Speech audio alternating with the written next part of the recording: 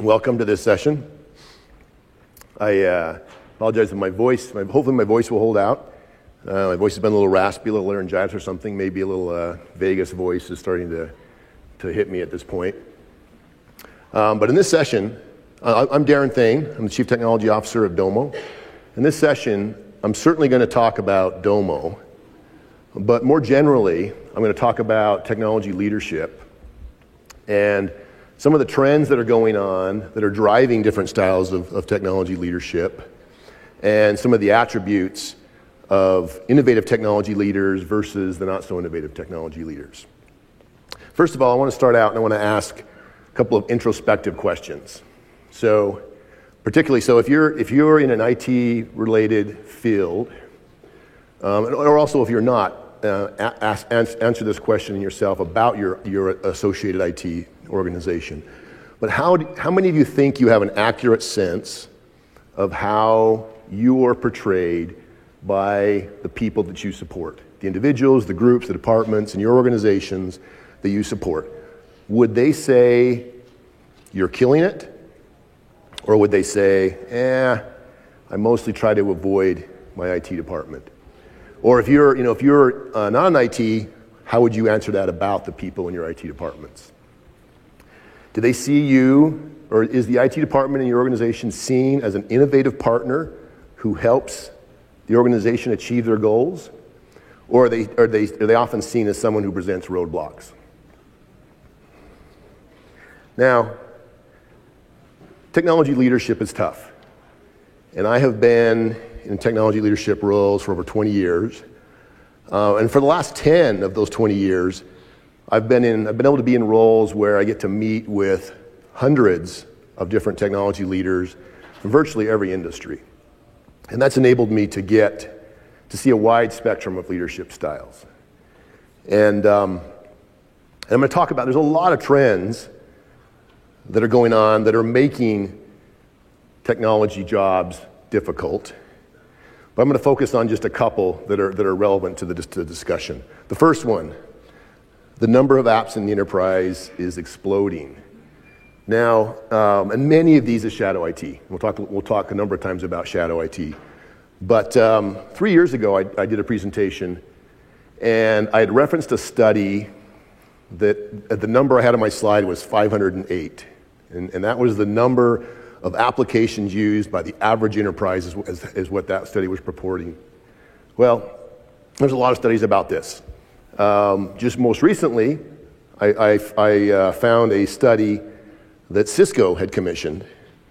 And in this study, Cisco looked at large corporations and globally, not just the US. And they did this study and they asked the IT organizations, how many applications do you think you have in use in your organization? And the average answer was 91. And then they did this, they watched all the network traffic in these organizations, gathered data. I don't know how long the period they did this for. But at the end, they averaged it up and they found the number was actually 1,220. So it's interesting. So obviously, a large number of those 1,220 would be classified as shadow IT. And I'll define shadow IT as a product or service that's used within the enterprise, but it's not supported by the centralized IT organization. That's how I'll define shadow IT. So whether it's 508, an average of like what I had 3 years ago, or it's 1,220, even if it's in the ballpark of either of those numbers, right? It's a complicated thing. And then the fact that so many of them are shadow IT, and there's a lot of great reasons why it's shadow IT. There's a lot of great applications out there that individuals and companies are finding provide value, and they provide a great level of value. But if you think about it, most of those shadow IT applications end up having data that's important to your organization, important to the enterprise, but largely kind of in islands, data islands they're becoming. So that's one trend. Number two, associated with all these additional apps, more data, more formats, higher frequencies, users are not, they don't tolerate getting a quarterly report or even a monthly report. They want higher frequency updates. And this other point, all with an increased expectation of self-service. And that's an important point that also back up with a little more later about this idea of users are expecting more and more self-service. And then 3, yeah, of course, you got to figure out how to do it. All this additional data, additional app support, you got to figure out how to do it and control cost. And legacy architectures are just not going to let you scale to meet the needs of the organization. And of course, all of you here at an AWS concert, you get that. You get the advantages of the efficiencies of moving to the cloud. But certainly, I've seen many customers with their legacy architectures spending enormous amounts of money to try to meet the needs of the business. That's just not going to be acceptable. So, it's little wonder that a majority of IT leaders report that their jobs are getting increasingly more difficult. And this stat that I have here, 88%, this is from CIO.com's State of the CIO survey they recently did. And in there they reported 88% of CIOs say their role is becoming increasingly more difficult. And there's a lot of other factors that are driving that. But yeah, it's a tough job. So you could either stay on that treadmill, just learn how to run faster and faster and faster, but of course you're going to eventually hit into the wall, and you're probably not going to fare quite as well as the little stick figure guy here when you hit into that wall. Or you can get off the treadmill and innovate. And I am seeing increasingly innovative technology leaders are taking a more strategic role in the enterprise. And in the opposite, I'm also seeing less innovative technology leaders more and more get relegated to the sidelines. More and more, they're not having a seat at the table. So, I recently met with Jim Fowler. He's the CIO of GE. And my take is he is one of these innovative technology leaders who gets it. And he was recently interviewed by CIO Magazine. And in that interview, he talked about the emergence of what he termed self-helpers.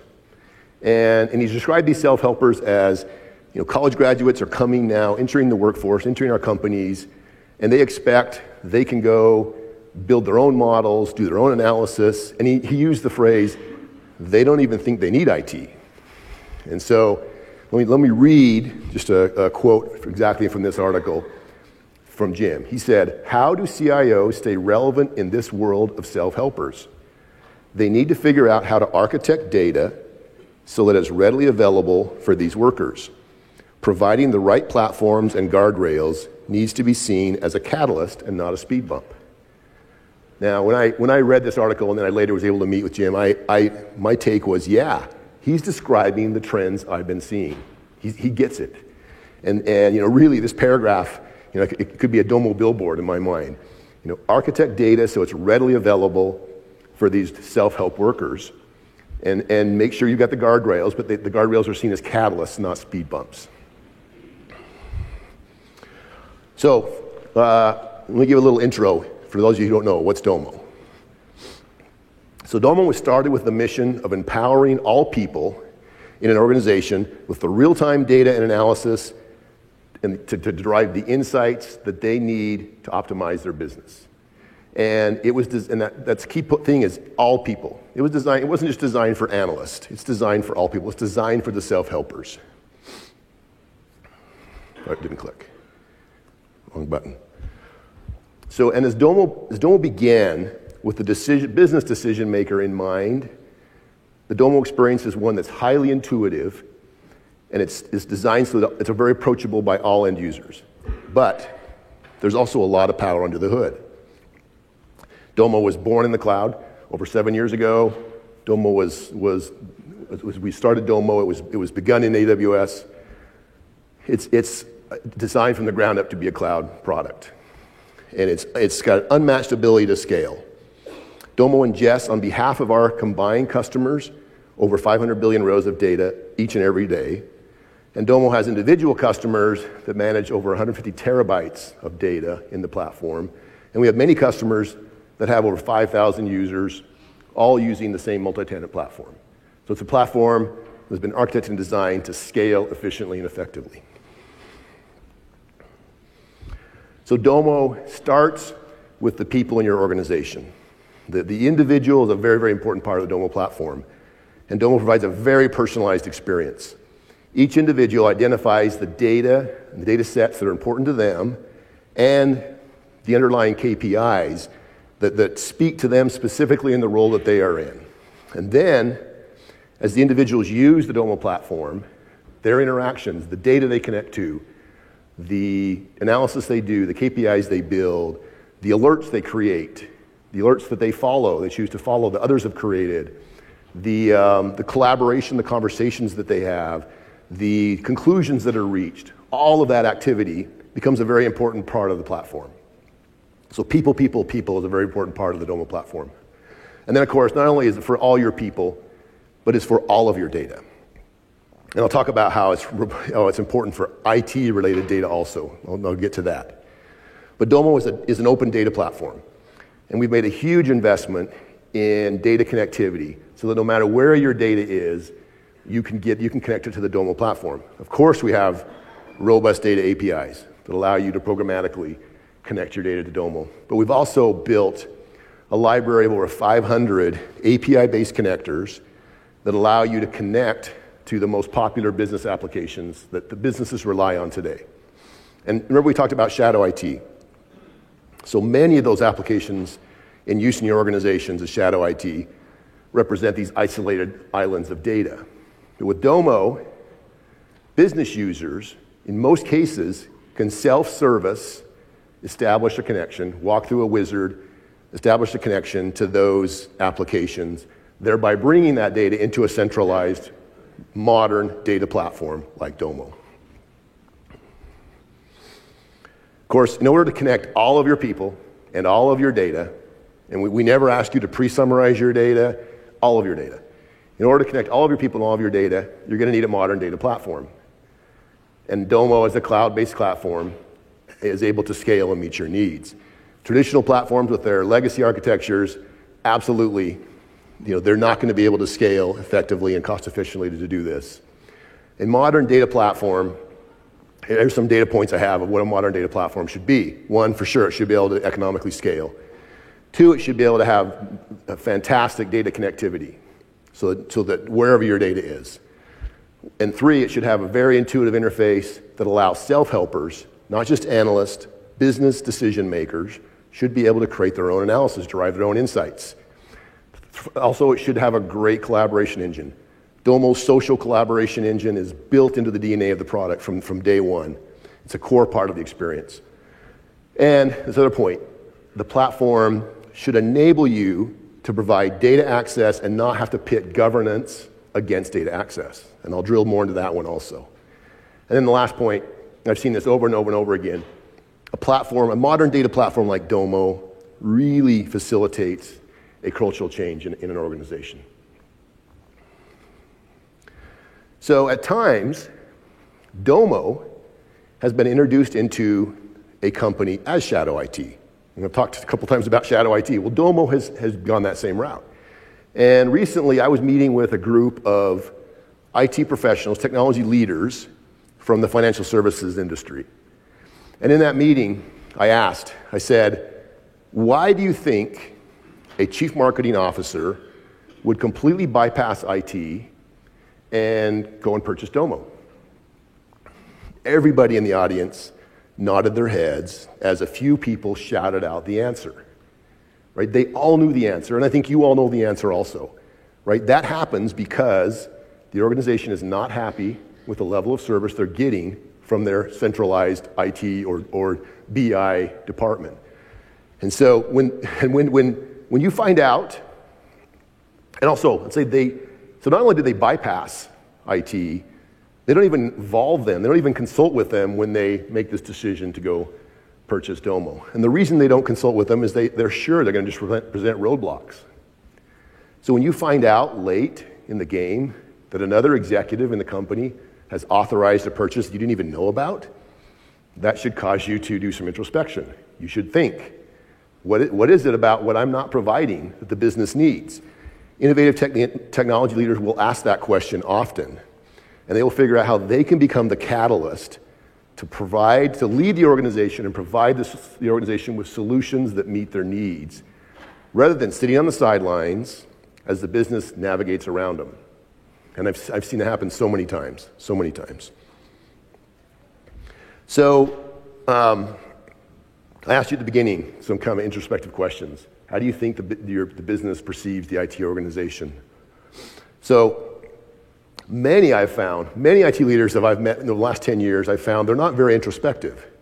They're not very self-aware. They'll say things like, I've heard this description before. We have this wonderful centralized reporting function, and it provides all of the data analytics needs for the entire organization. And if anybody needs a new report or they need to modify an existing report, we've got this wonderful ticketing system too, right? And look, it's even got our logo on this ticketing system. Look at this great ticketing system we have. And all they got to do is put a ticket in, and that ticket will then get prioritized, and we will make that change someday. And of course, ticketing systems, I'm not here to make fun of ticketing systems. They are essential, and for sure they help to rein in chaos. For sure, ticketing systems are fantastic. But I was meeting with I'll just say a Fortune 100 company.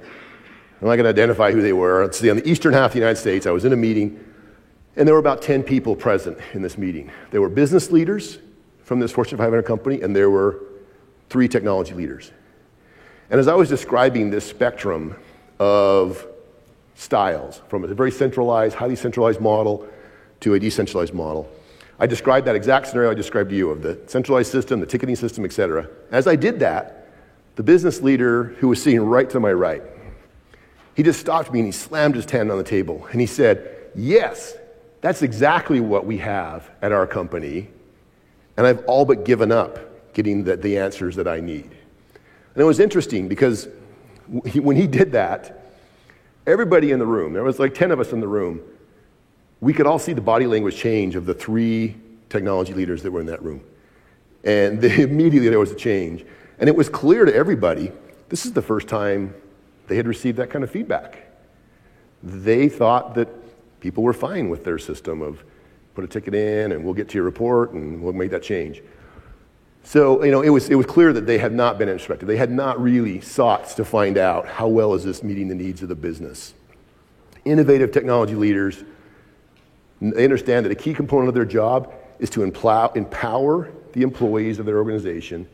They seek to understand the key goals of the business. They align themselves with the business winning. And they figure out how to help their peers get the job done. And they understand the significant leverage that they as a technology leader can provide the business in winning. And they love to spike the football. They love to win. So now the dreaded G word. So last year I was meeting with, I think it was 60 or 70 chief data officers from a variety of different industries were in this gathering. And as data and analytics become a more and more important critical factor to drive the success of every industry, right? Data analytics are becoming more and more important. As that trend is pushing, these chief data officers sit at a key point in enabling their business to have that key advantage. And as I was meeting with these chief data officers, one of them stood up and he addressed the entire audience.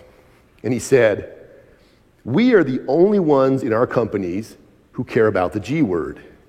No one else even wants to hear that word." That's what he said. And I was able to spend some time with that particular chief data officer. And I saw him clearly as one of these innovative leaders. He wasn't saying that governance is not important. Clearly, governance remains very, very important. But what he recognized, accurately I would say, is that he was not going to succeed if he was constantly, wearing the governance hat and waving the governance flag, and that if he were to thwart the ability of the business to get their job done, by using the G word all the time, he was going to find himself sitting on the sidelines. And he got that point. I think there's still many, many, many that don't get that point. Innovative technology leaders, they recognize that positioning governance in opposition to data access is building on a false premise. So there's an analogy I like to use, and I've used it often to help illustrate the difference between a highly centralized model and a decentralized model. And the analogy is not perfect, but I think it is illustrative of the point. So imagine this boxing match. And in one corner of the boxing match, this is a boxing match of encyclopedias. We have the reigning champion, Encyclopedia Britannica, first published in 1771, and for decades, the leading encyclopedia source. Armed with an unsurpassed panel of the world's experts, including 110 Nobel Prize winners. A highly centralized approach to providing the world with carefully curated data. Very, very centralized approach. So I'm sure you all know who's in the opposite corner. Right? The opposite corner is a scrawny, very little funding upstart, doesn't have a panel of experts, not a single Nobel Prize winner on its panel. There's no panel, really.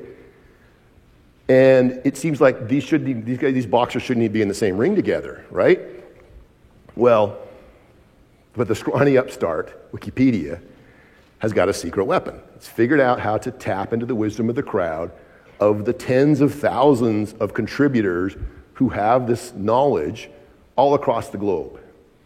And it turns out the match isn't even close. It's over fairly quickly. Today, the English Wikipedia alone has 3.4 billion words. That's 60 times as many as the next largest English dictionary, English encyclopedia, which is Britannica. And if you look at the traffic, depending on the source that you look at, if you look at US versus global, Wikipedia either comes in top 5 unique visitors per month or maybe as low as top 15. But by all accounts, very, very popular service. When was the last time, did any of you reference Encyclopedia Britannica in the last month? Yeah, me neither. So, does your approach to data and analytics in your company most closely follow the Encyclopedia Britannica model or the Wikipedia model? Do you maintain tight control over who's allowed to perform data analysis? Or do you harness the creativity and the wisdom that's in the minds of hundreds or thousands of individual business decision makers that are in your organization? Do you seek to enforce that only carefully trained professionals should be allowed to perform data analysis? Are you so worried that an analysis mistake will be made and it won't be identified? One approach will win. The other will result in more and more shadow IT as decision makers become increasingly dissatisfied with waiting for the central authority to distribute officially sanctioned data analysis. And this is the best image I could come up with for the central authority. There he is. He's going to impart officially sanctioned data analysis. So the solution to the governance and data access problem is not to place governance and data access in opposition to one another. If you provide access to data and analytics and you allow it to be freely done, you can also maintain oversight and governance if the data access, the analysis, the collaboration is all done in a modern data platform like Domo. Will mistakes be made? Occasionally, people will make mistakes in their analysis. But if it's in a modern data platform, those mistakes, the crowd can identify and rectify the mistake. The power of unleashing data analytics to the crowd will far outweigh the occasional mistakes that are made. It's no contest. If you're going to stick to the old centralized model for data analysis and data access, and your competitor chooses decentralized, who's going to win that battle?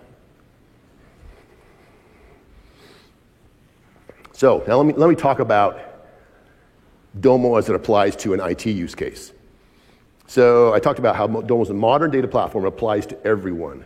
And that, of course, includes IT users. One of the data points that I gather when I meet with IT departments is I often find out what's the BI stack that you officially support. And they always have one, right? Pick one of the legacy data warehouses, pick one of the legacy dashboarding or visualization or analysis tools, and maybe ETL tools, et cetera. They've got some stack that they officially support. As soon as I find out what that is, I say, all right, tell me, how do you use that stack to run your departments? And they always like, are you kidding me? We don't use it for our data. And they actually are puzzled why I even asked the question. That's what I always get from them. And the answer is telling for a couple of reasons. One, it helps me understand kind of how they view the value of data analytics. But more importantly, it illustrates the difference, and I help them see this difference, the difference between what I'll call your father's BI stack and a modern data platform like Domo.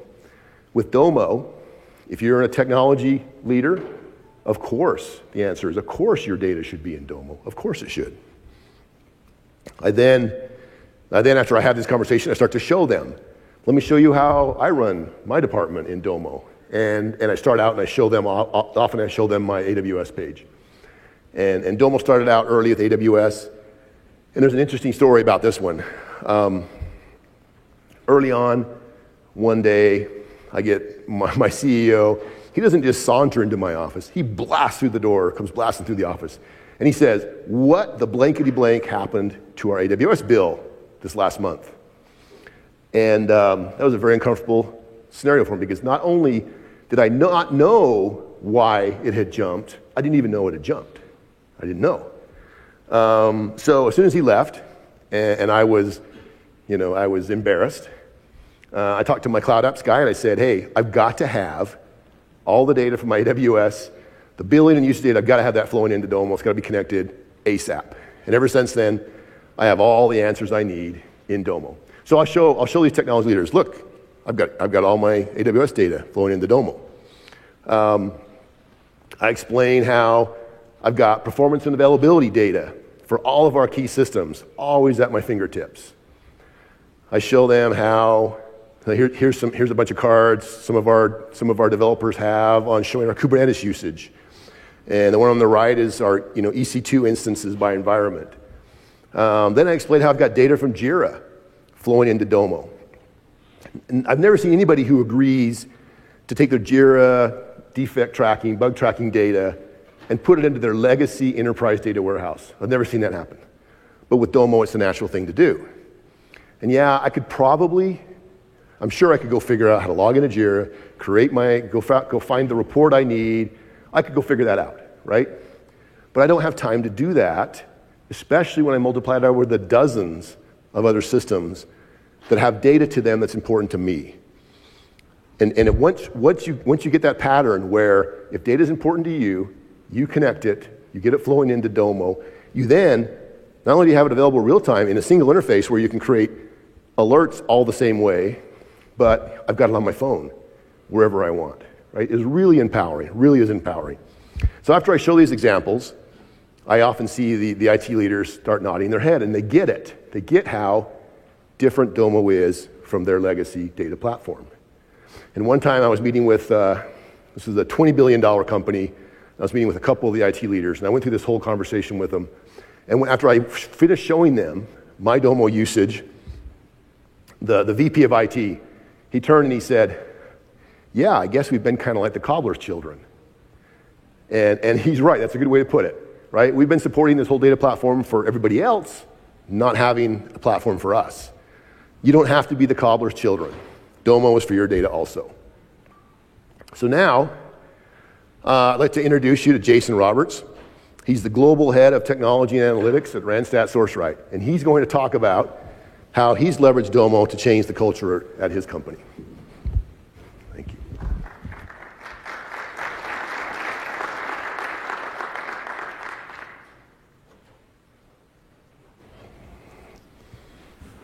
Well, thanks. I guess the first thing to know is you should probably know a little bit about who Randstad is. So Randstad is a staffing company. We've been in the staffing business for a really long time. We just celebrated a 55-year anniversary. I promise what I have to say is really interesting. If you need to leave, you can. But I promise it's good. I swear. It's even better than the sandwiches they have in the boxes outside. Even better than that. So stick around. It's good stuff. We're a big company. And we have lots of data that flows through the organization. But we're also a pretty old legacy company. And my particular part of Randstad is unique in that I'm part of the outsourcing, the enterprise solutions piece of the business. So if a large enterprise needs someone to take over their full recruiting department, that's what we do. We come in and do that. And whenever you call one of those companies and you talk to them about a job, you're actually talking to someone who works for us. And we're doing what we do to help them screen those candidates and find the best possible match. So that's what I do. The challenge with that is, along with the services that I provide, I also provide a technology stack. And when I bring that stack, it has to connect in with the client's data that they want to have and the stack that they bring as well in order to tell a cohesive story. Now, in my world, that means there are 300 and some odd client groups of systems that I need to combine with my own systems in order to know what's happening at any given time in my business, and that's really hard. It takes a little bit of time to do, and the big deal is I don't have a lot of control over my client systems, right? I just need to find a way to connect into those in a good way. So before Domo, I had a couple of folks on my team whose full-time job was sitting in Informatica, bringing data together, making it make sense, dropping that into like this DB2 database and doing some Cognosy work. And the result of all of these efforts, like this is hundreds and hundreds of thousands of dollars of work, was this beautiful specimen that you see right here. It was awesome. We were able to see in a very strangely color-coded group that I really don't fully understand, stuff. Now, exactly what stuff we saw, you had to know what you were doing, you had to have some analysis. In fact, the reason I have a job, the reason I even was hired, was because we had been losing some customers, and my CEO came to me and said, all right, we need you to come in, and I want you to look at all the data for all the clients, and you be the guy that tells me when something's going sideways. And I said, yeah, I can't do that. Way too much data to analyze as a human being. I said, but I can build you something that can. And we started out with this monstrosity that is before you, and we ended up with something that was a little more usable, a little more friendly. You know, the thing about data, and I'll go back to the monstrosity for a minute. It's kind of funny. Data this is my core philosophy. It's about windshield wipers. I think data is like a windshield wiper. And imagine your business like this. Have you heard this one before? I've told it a couple of times. So if you haven't heard me, you may not have heard it. So here's how this works. You're driving a car down the road. You're trying to run your business. And the car is your business. You're driving down the road. You're driving a Ferrari. It's a very good business. You do a good job. And say you're driving down Pacific Coast Highway. You got some curves. You got some treacherous cliffs on one side you don't want to go over. It starts to rain. The problem with that is your vision is obscured. You don't have windshield wipers. So what you do is, have you ever had a windshield wiper break? Anybody ever have that happen? Yeah. So you know it's what happens in that case. In that case, what you do is you either pull over and wait, which none of us ever do, or you kind of slow down every once in a while and get like the shirt out of your gym bag and you wipe off real quick so you get a quick glimpse and you drive a little more and you clear it off. That's how most of us run our business. We're driving this car down the road. We kind of, the rain comes, we reach our arm around the window and wipe it off, get a quick glimpse, and then it's immediately obscured again. That's how we run our businesses. And that's what this thing was. That's what this mess was. What you have to do is you have to build windshield wipers. You need something that will consistently and frequently be clearing the view for you so that you can see what's happening, and not only see what's directly in front of you, but if you do it right, you can see really far in front of you. And that's what we had to build. That's what had to happen in order for us to be successful. And we did. There are some good things. There are some things that are important, like the monstrosity has things like I can tell you what happened. Can't necessarily tell you if that's good or bad. The baseline, is that good or bad? Is this information, is what happened to my business good or bad? So we were able to bring all this data together to tell a far more cohesive story and to provide an analytical perspective that we'd never seen. You'd be amazed at what happened, though. I brought this beautiful picture to people, and let me show you this thing. You mind if I show you an actual view of our? Would you like to see an actual view of real world? Okay, here we go. Oh, it's doing some good stuff now too. So, we switching over? There we go. All right, this is my data center. Right now, what's happening in my data warehouse is a lot of stuff. Sometimes I demo this and there's nothing moving in and out of the system, and sometimes it's going nuts, and right now it is going crazy. There's a lot of activity. These are real-time data feeds inside of my data warehouse right now, data coming into various places and combining the circles on the outside. Though that outside circle is all unique data sources. You can see kind of my R connector. You can see like Twitter and the Associated Press and all sorts of other things that we're pulling information in from. But it all gets combined in the middle in the magic zone. Literally, it's called magic when you do your ETL work in the tool, which I love. I think that's hilarious. But you do the magic stuff. So what ended up happening is the people who had the monstrosity before, I brought them this beautiful new view, and they were like, yeah, can I have my spreadsheet back? And I looked at them like they were crazy people, because they were.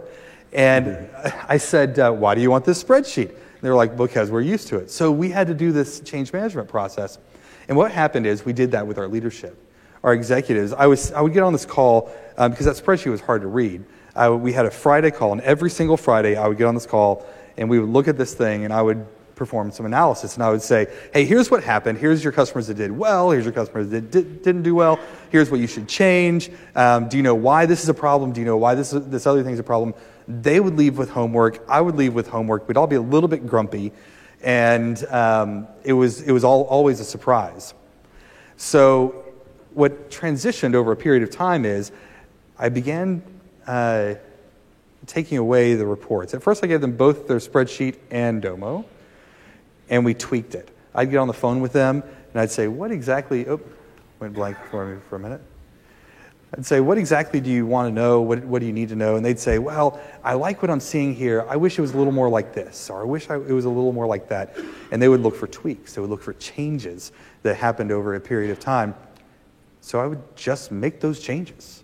I would just do it while they're on the phone. And, I am a technology guy. I am not a super technology guy, and I'm finding the dashboard where I've obscured the truth for you so that I can actually show you what this looks like.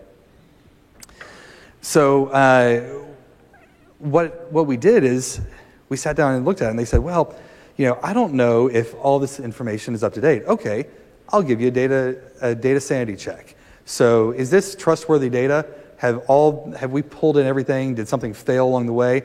If something failed, you get a frowny face. If everything's good, you get a green smiley face. Things like that we tweaked over a period of time to get them comfortable with using the data that we have.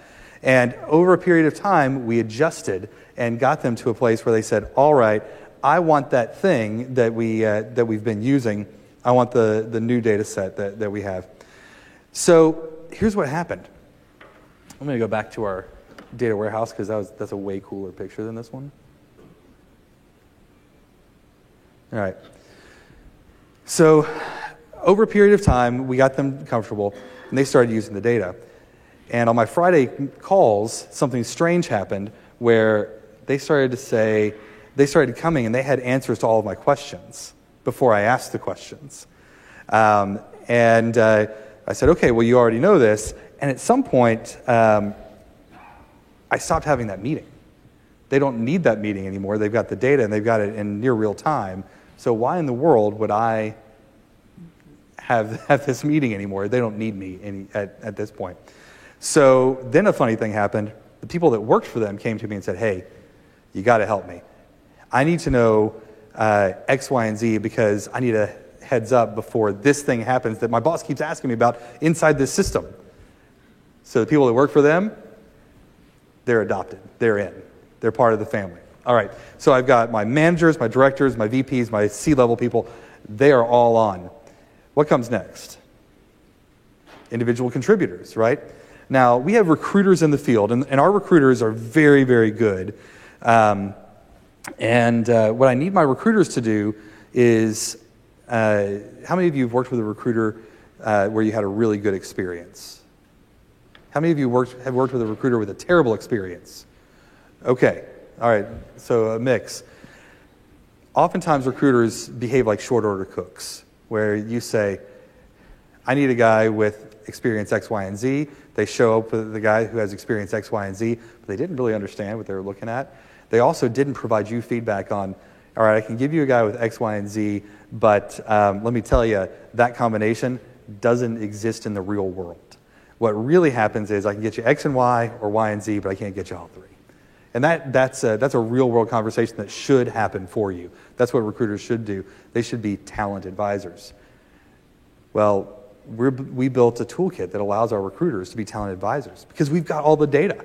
I know everything about every hire that these several hundred companies have made. I know lots of stuff. By the way, part of a $22 billion euro, or 22 billion euro, so what, 25 billion US? I don't know. Big company. I have all their data too. I know a lot about the market. We also bought Monster.com. I know all that stuff too.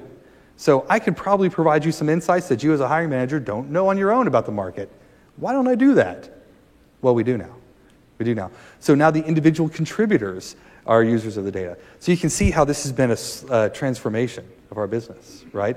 We went from this thing where our windshield wipers, when the rain came, we had to reach our hand out and wipe it off real quick, and we would get a quick snapshot, and it didn't last. Now we have a regular rhythm. We know what's happening in our business, and we can see what's going on. Now, here's the other piece. I don't have a ton of IT report builders in my team. I had a bunch of Excel jocks on my team. And I had a couple of database resources. I had 3 database resources at the time. And that's it. That's all we had in this little group. And I couldn't go out and hire a bunch of database guys or report builder guys because they're expensive. And honestly, the feedback isn't usually very good on what people get from them. So my Excel jocks built all this stuff. The Excel jocks built everything that's on there. And they went from being Excel jocks to major domos. That's what they're called. If you're really good at Domo, you're a major domo. They went from being Excel jocks to major domos. Well, now guess what happens? These individual contributors that I've given all this data to, they're doing something new. They have access and they can create their own stuff too. So it depends. I won't say that everybody's creating their own things, just like everybody doesn't create their own Excel reporting. Some people will ask other people to do it, but the ones who would have done their Excel are building their Domo cards. In fact, it was so extreme. I had to do a cleanup recently because there was just it got a little hairy for us. But yeah, it's complete democratization of the process that's happened in our world, and I love that. I love that that's a thing, and I love that it works that way, and that these people are able to do what they do. The other thing that I'll say about this process is that it's changed the way that my larger organization looks at data. And we didn't know that we're a data company, right? We've got all these hires we've made over 55 years. Can you imagine the databases we have? So guess who has a team now that's concentrating on bringing all that data from all of these companies, including the bazillion resumes database that we have from Monster from their decades. I'm working on that now. That's my job at that point, part of my job. So we're finally getting to a place where we're doing some really powerful things with data. Complete transformation of our business. I'm going to power through the rest of these slides because they're not nearly as interesting as this. Okay. Well, thank you, Jason. That's a great example of what I've seen over and over and over again of an innovative leader driving this cultural change in an organization. And one of the most satisfying aspects of my job is when I get to see how Domo becomes that fundamental part of that cultural change. And that most effectively happens when the technology leaders in the company fully embrace and support a platform like Domo. When you empower everyone in your company to have access to all the data that's important and relevant to them, and you also arm them with powerful yet easy to use analytics, you ignite a data-driven culture. Now sometimes it's the chief marketing officer or the chief financial officer who picks up the baton and leads the way. I have even seen cases where the CIO and his or her organization gets dragged along, almost kicking and screaming about it. Don't be that technology leader. As a technology leader, you really are in the best position to drive this culture, to pick up the baton, to establish a platform and a culture that's going to help your business win, spike the football, be the hero. And that's all I have for you. Thank you.